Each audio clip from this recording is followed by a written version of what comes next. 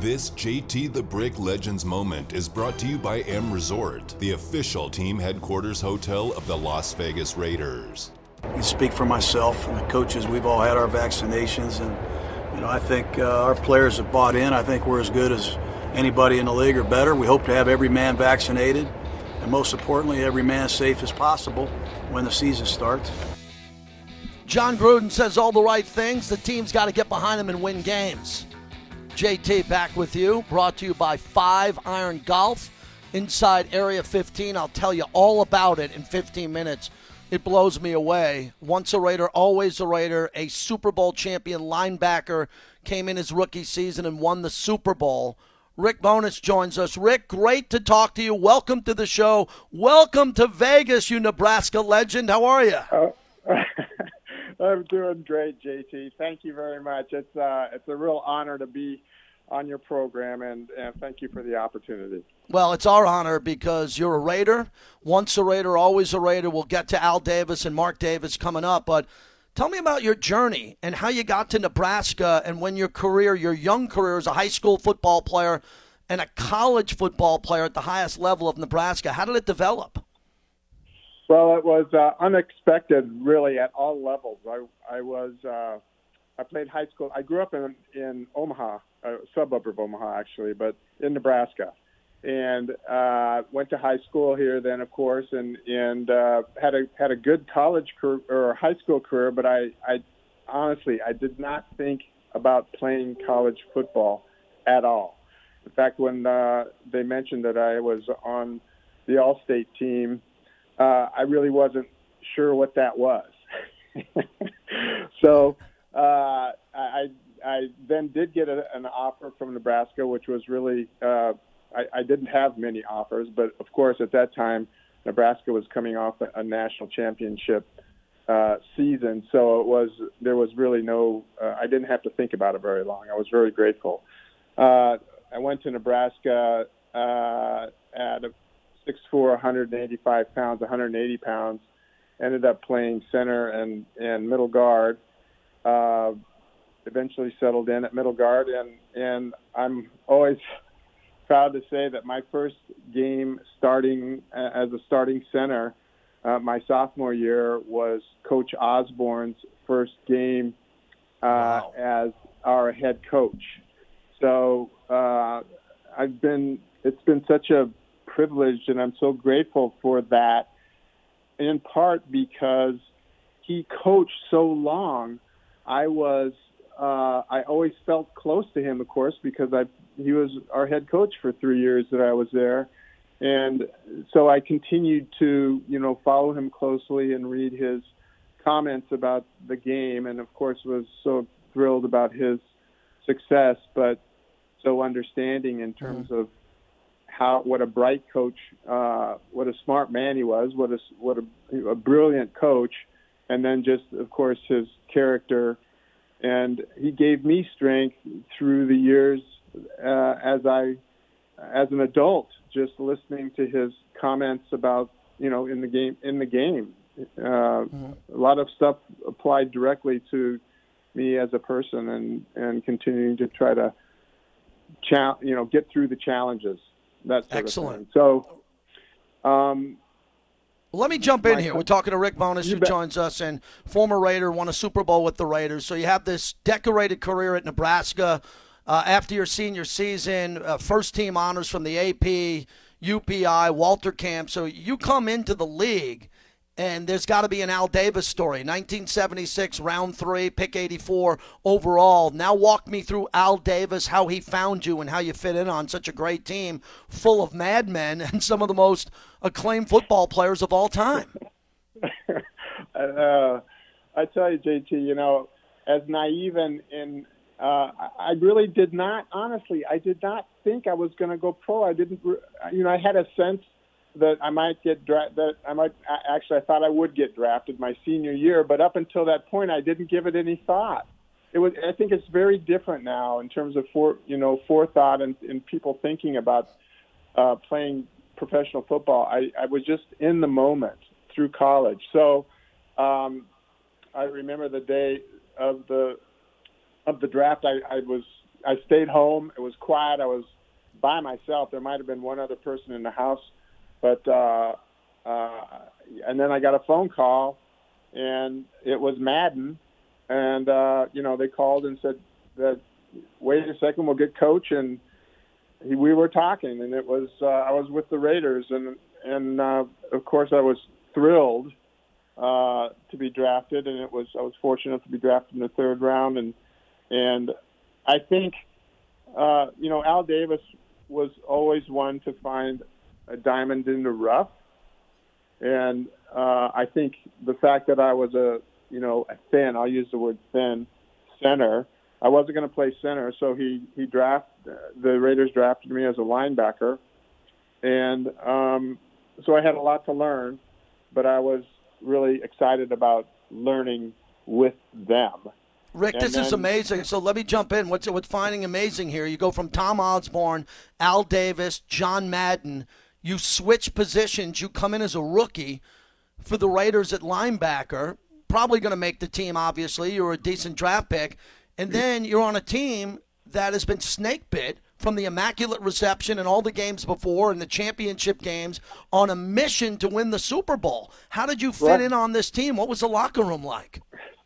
Well, one of the things that I remember so well is walking into the locker room the first time. I just, I was a young, I felt maybe naive kid coming in from the Midwest, and I just look up, and the lockers are all painted black and silver, and the names on the above the lockers are just Fred Biletnikoff, Willie Brown, Dave Casper, Neil Colsey. Just go down the list. Everyone on that team was a NFL pro at some point, during those years. So I was by myself too, so I could just sit there. It was one of those moments, Mm-hmm. Kenny Stabler. I mean, I could go down, Matuzak, Dave Rowe. You're going to recognize Jack Tatum, I ended up having stories about afterward. After my career, Monty Johnson, who was at Nebraska. I mean, I can go down the list. The David names, Humm. David Humm. Yeah. Oh my God, I love David Humm. He was my quarterback in college. Yes. And what an amazing man, amazing player. And I really loved him. And again, our paths crossed later for very significant reasons, which I hope we have time to get into. But there was just a remarkable team, a remarkable coach, and there were. I did make the team. There weren't many rookies on that team, and I got to tell you, JT, in all honesty, I was along for the ride. I had to learn how to tackle. I was on all the special teams, but I didn't get a tackle I did not get one tackle my entire. I shouldn't say this, but my entire rookie year. When we got to the Super Bowl, they took me off the tackling specialties because I hadn't made a tackle all year. Now, and I was close, JT. I mean, really, I was so close so many times, and somebody just came in. I'll tell you this much. I got a text from one of your teammates who said, quote, he was one of my favorite players, a guy who brought so much energy to our team. He was a legend at Nebraska, and he ended up being someone I'll never forget. I'll leave that because he wanted to keep it private. Rick Bowness joins us, former Raider Super Bowl champ.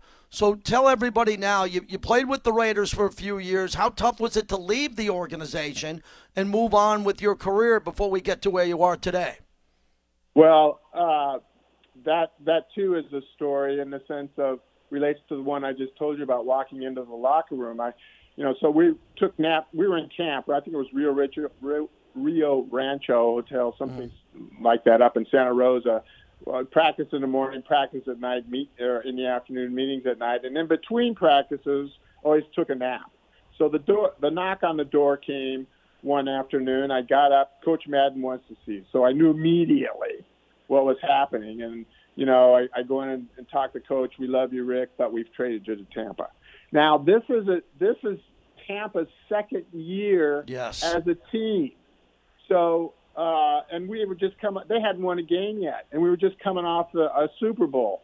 So I leave, you pack up immediately, and I'm on the midnight flight from San Francisco to Tampa. And of course I'm a wreck. I'm just like, oh my gosh, what's happening, you know? And I get into Tampa, take a cab over, the radio's on. Good morning, Tampa. Welcome to the sunny Bay Area. And all I could think about was, this is not the Bay Area. So I get to the hotel. I go in. It's early. It's like 4:35.